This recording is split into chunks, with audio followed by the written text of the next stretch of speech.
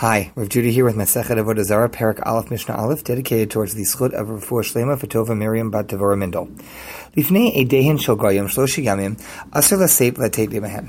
So our Mishnah is concerned about people doing business with Gentiles, particularly idolatrous Gentiles, immediately prior to their holidays. So for 3 days before their holidays, one's not allowed to buy and sell from them, to do business with them, to lend to them or to borrow from them.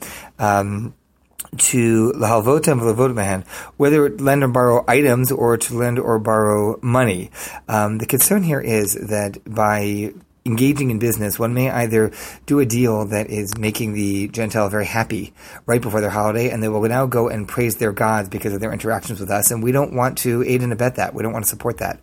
Alternatively, to be giving them items that they may end up using for that. So they want to buy, whether it's an animal for a sacrifice, or they want to buy spices for incense, or something that they're going to be using towards their holiday. We just want nothing to do with it.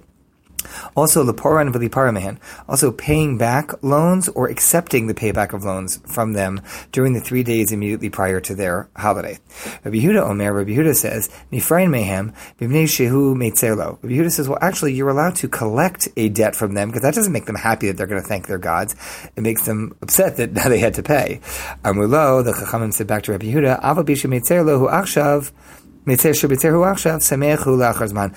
though it will make him upset right now that he has to pay you, in the long term he'll be glad that he paid off his debts and he's now debt-free, and for that he may end up thanking his gods. So we don't really want to engage in really anything, including even collecting of debts from idolatrous Gentiles during the 3 days immediately prior to their holidays.